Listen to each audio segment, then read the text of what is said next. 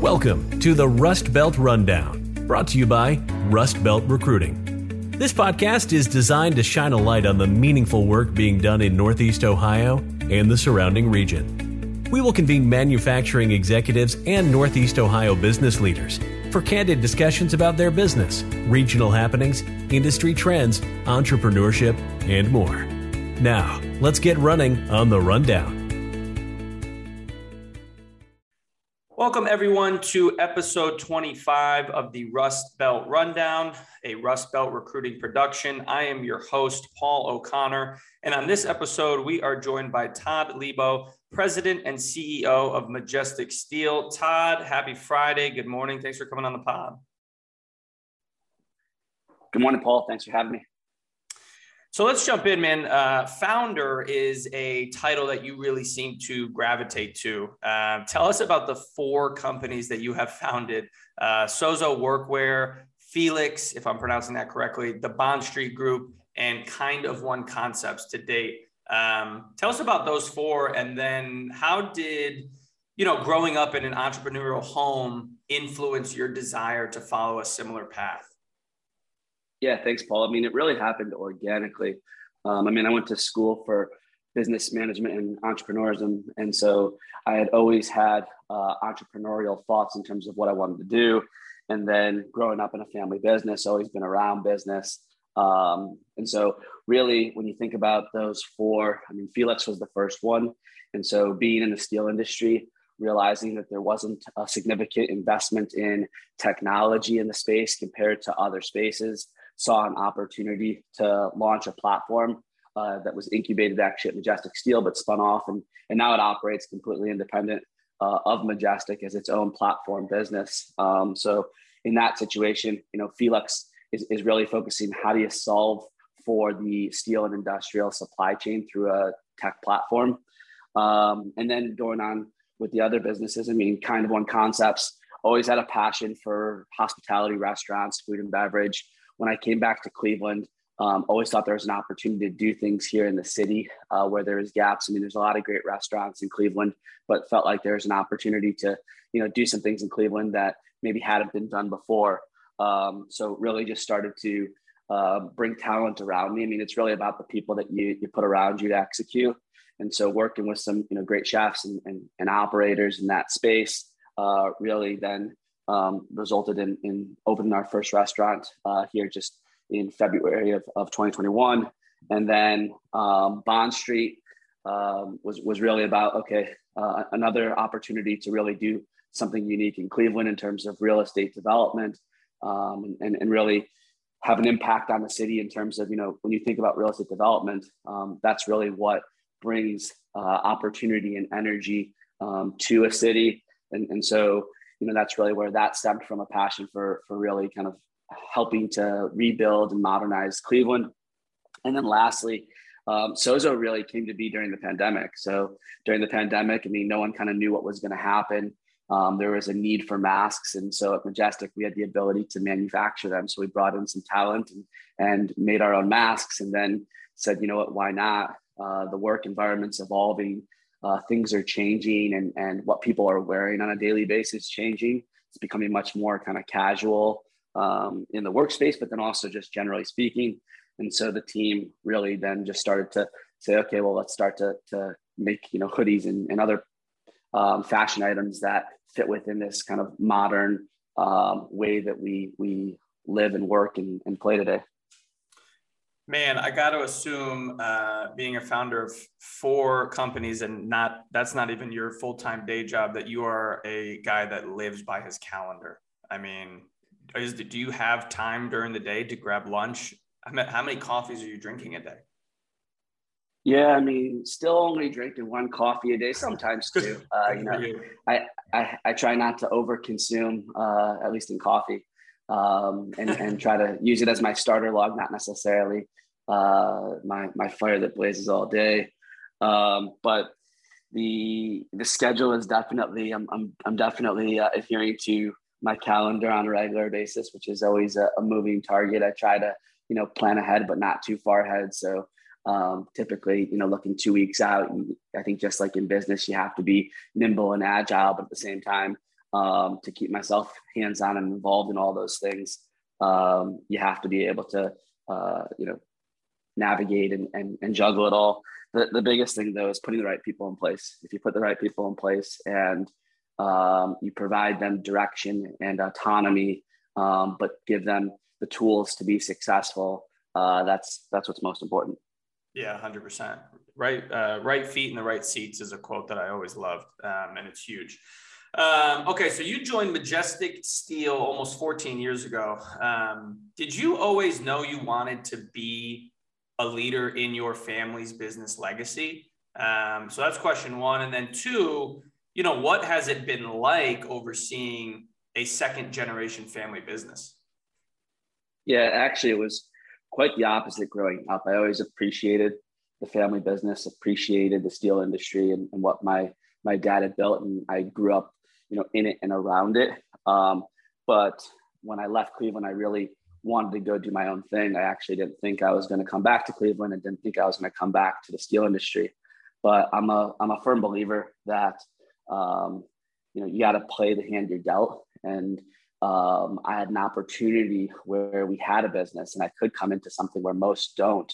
And so I changed my mindset towards our family business in the steel industry in Cleveland and saw it all as opportunity and a challenge that I wanted to embrace. And so, the steel industry obviously has a lot of history and is an old industry and been around for a while. So I saw it as an opportunity to really take a unique approach towards the industry and also how, businesses were evolving. I mean, you look at the world today and the multi-generational workforce and the way that people do things today versus 20 years ago. It's so different, but there's still a lot of traditional aspects to the steel industry. So I saw it as an opportunity to come into a family business and innovate and not look at it as it wasn't something that I had started, but it was something that I can transform and build off of the foundation and core that was already intact. So that's really how I approached the opportunity. Love it. Good transition. For our listeners, give us a rundown on the current state of manufacturing and more specifically the steel industry. Yeah, it's been an interesting last 18 months, obviously, since the pandemic.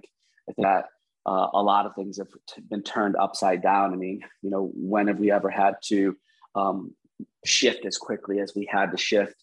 But ironically, demand for manufacturing has been very strong.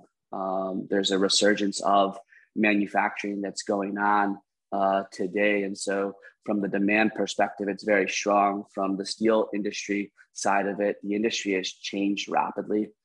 There's been a ton of consolidation in the space, especially with the mill producers, as well as just the way that steel is transacted today, because supply chains have changed and there's been a ton of disruption in the market.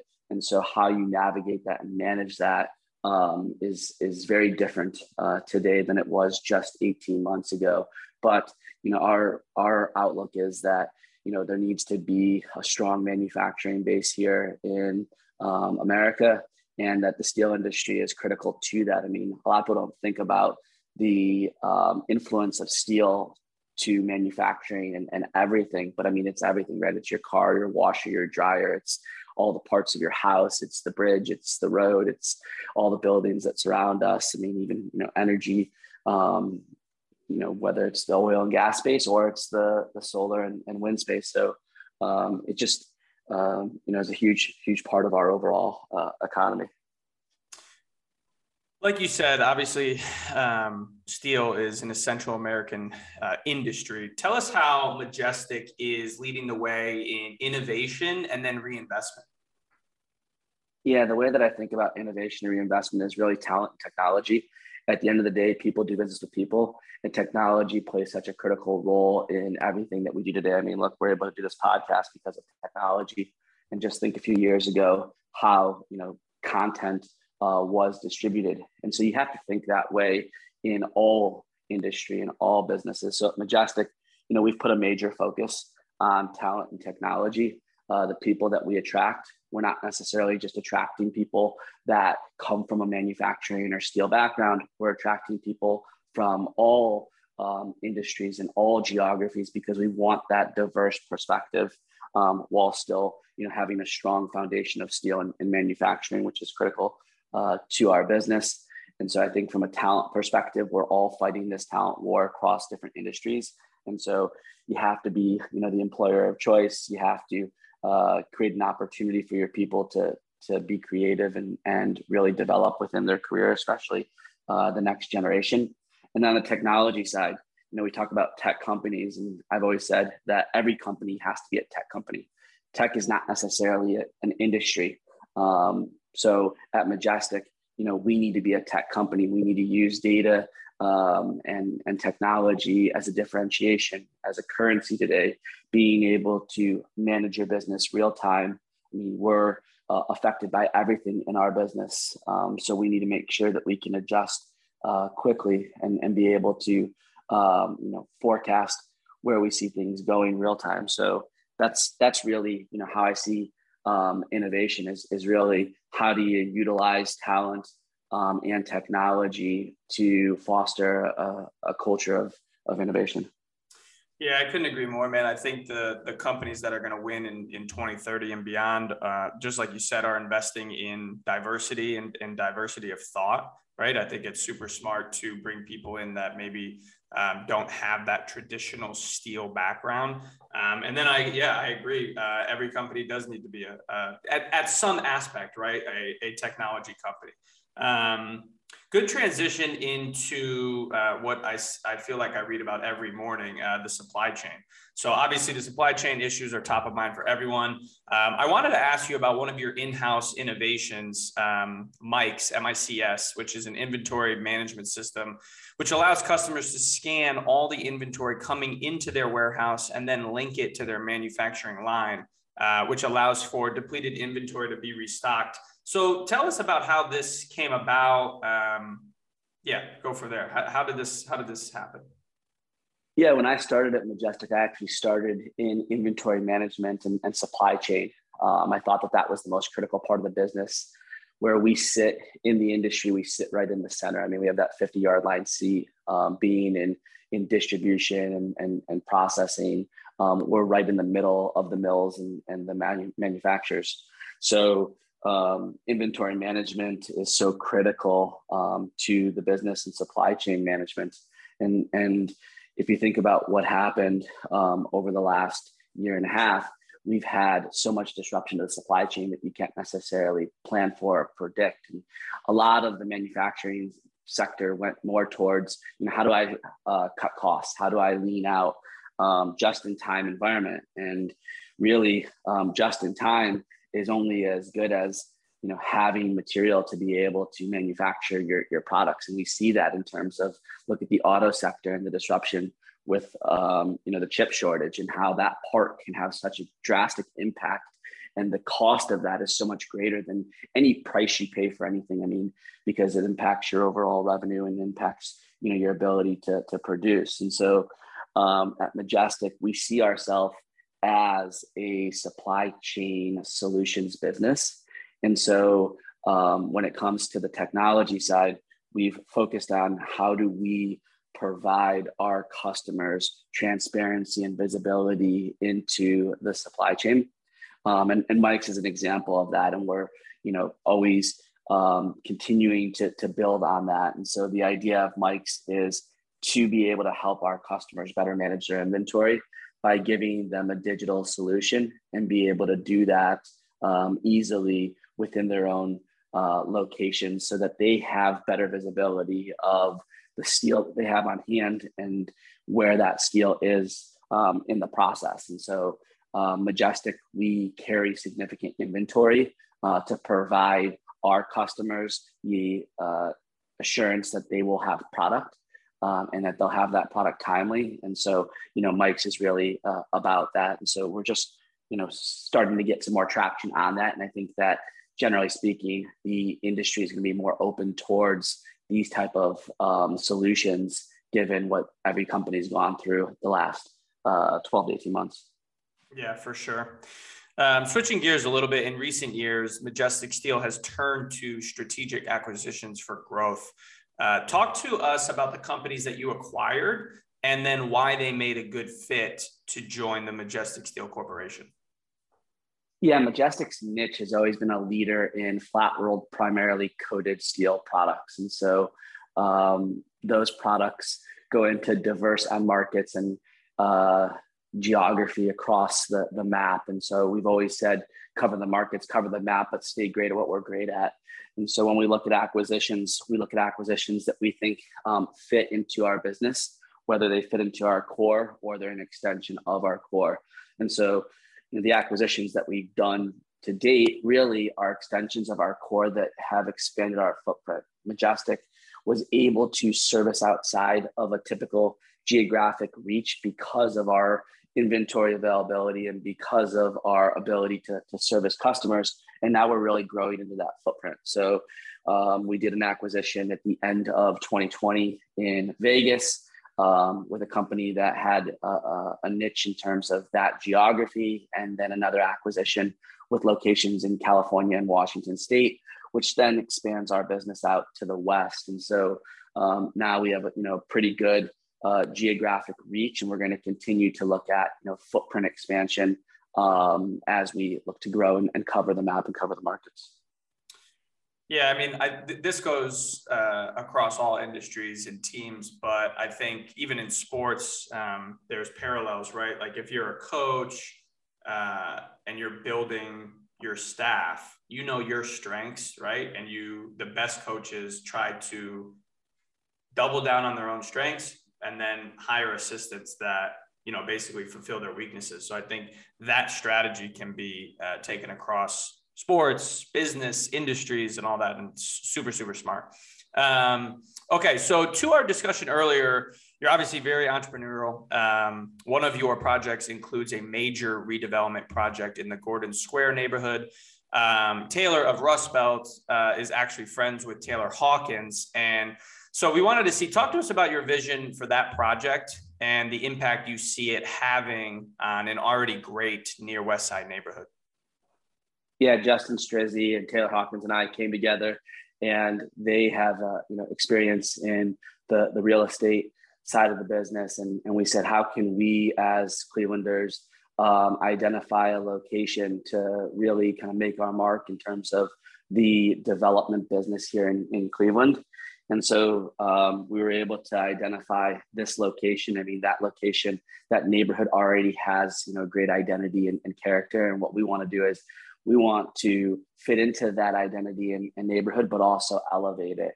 And so we saw the Gordon Square, Detroit Shoreway District as an opportunity to be able to do that and kind of fill in where we're really located in between Gordon Square. And then, you go down Detroit towards Ohio City, and Ohio City obviously has had a resurgence here in Cleveland. And we think there's an opportunity to truly kind of connect these neighborhoods while making sure that there's a clear identity in terms of what each neighborhood stands for. And so this project is really about elevating this neighborhood, creating a lifestyle, multifamily development with some mixed use elements to it. But really about, those that want to kind of live an urban life, but be able to have the convenience and lifestyle that our project is going to provide for that neighborhood.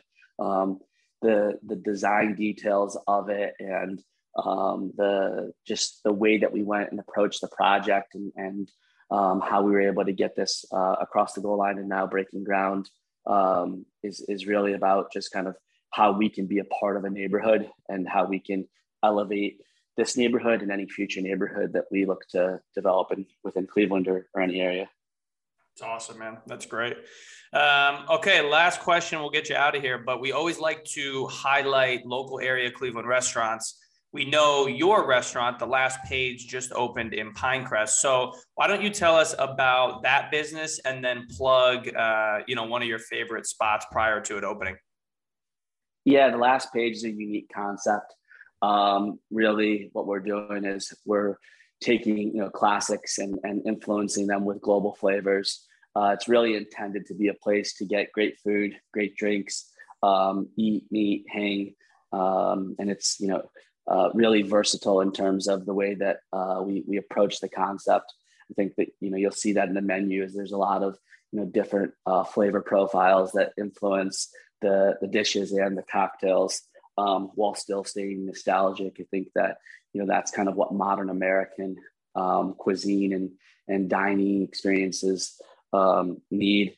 And so that's the direction that we went with the last page, and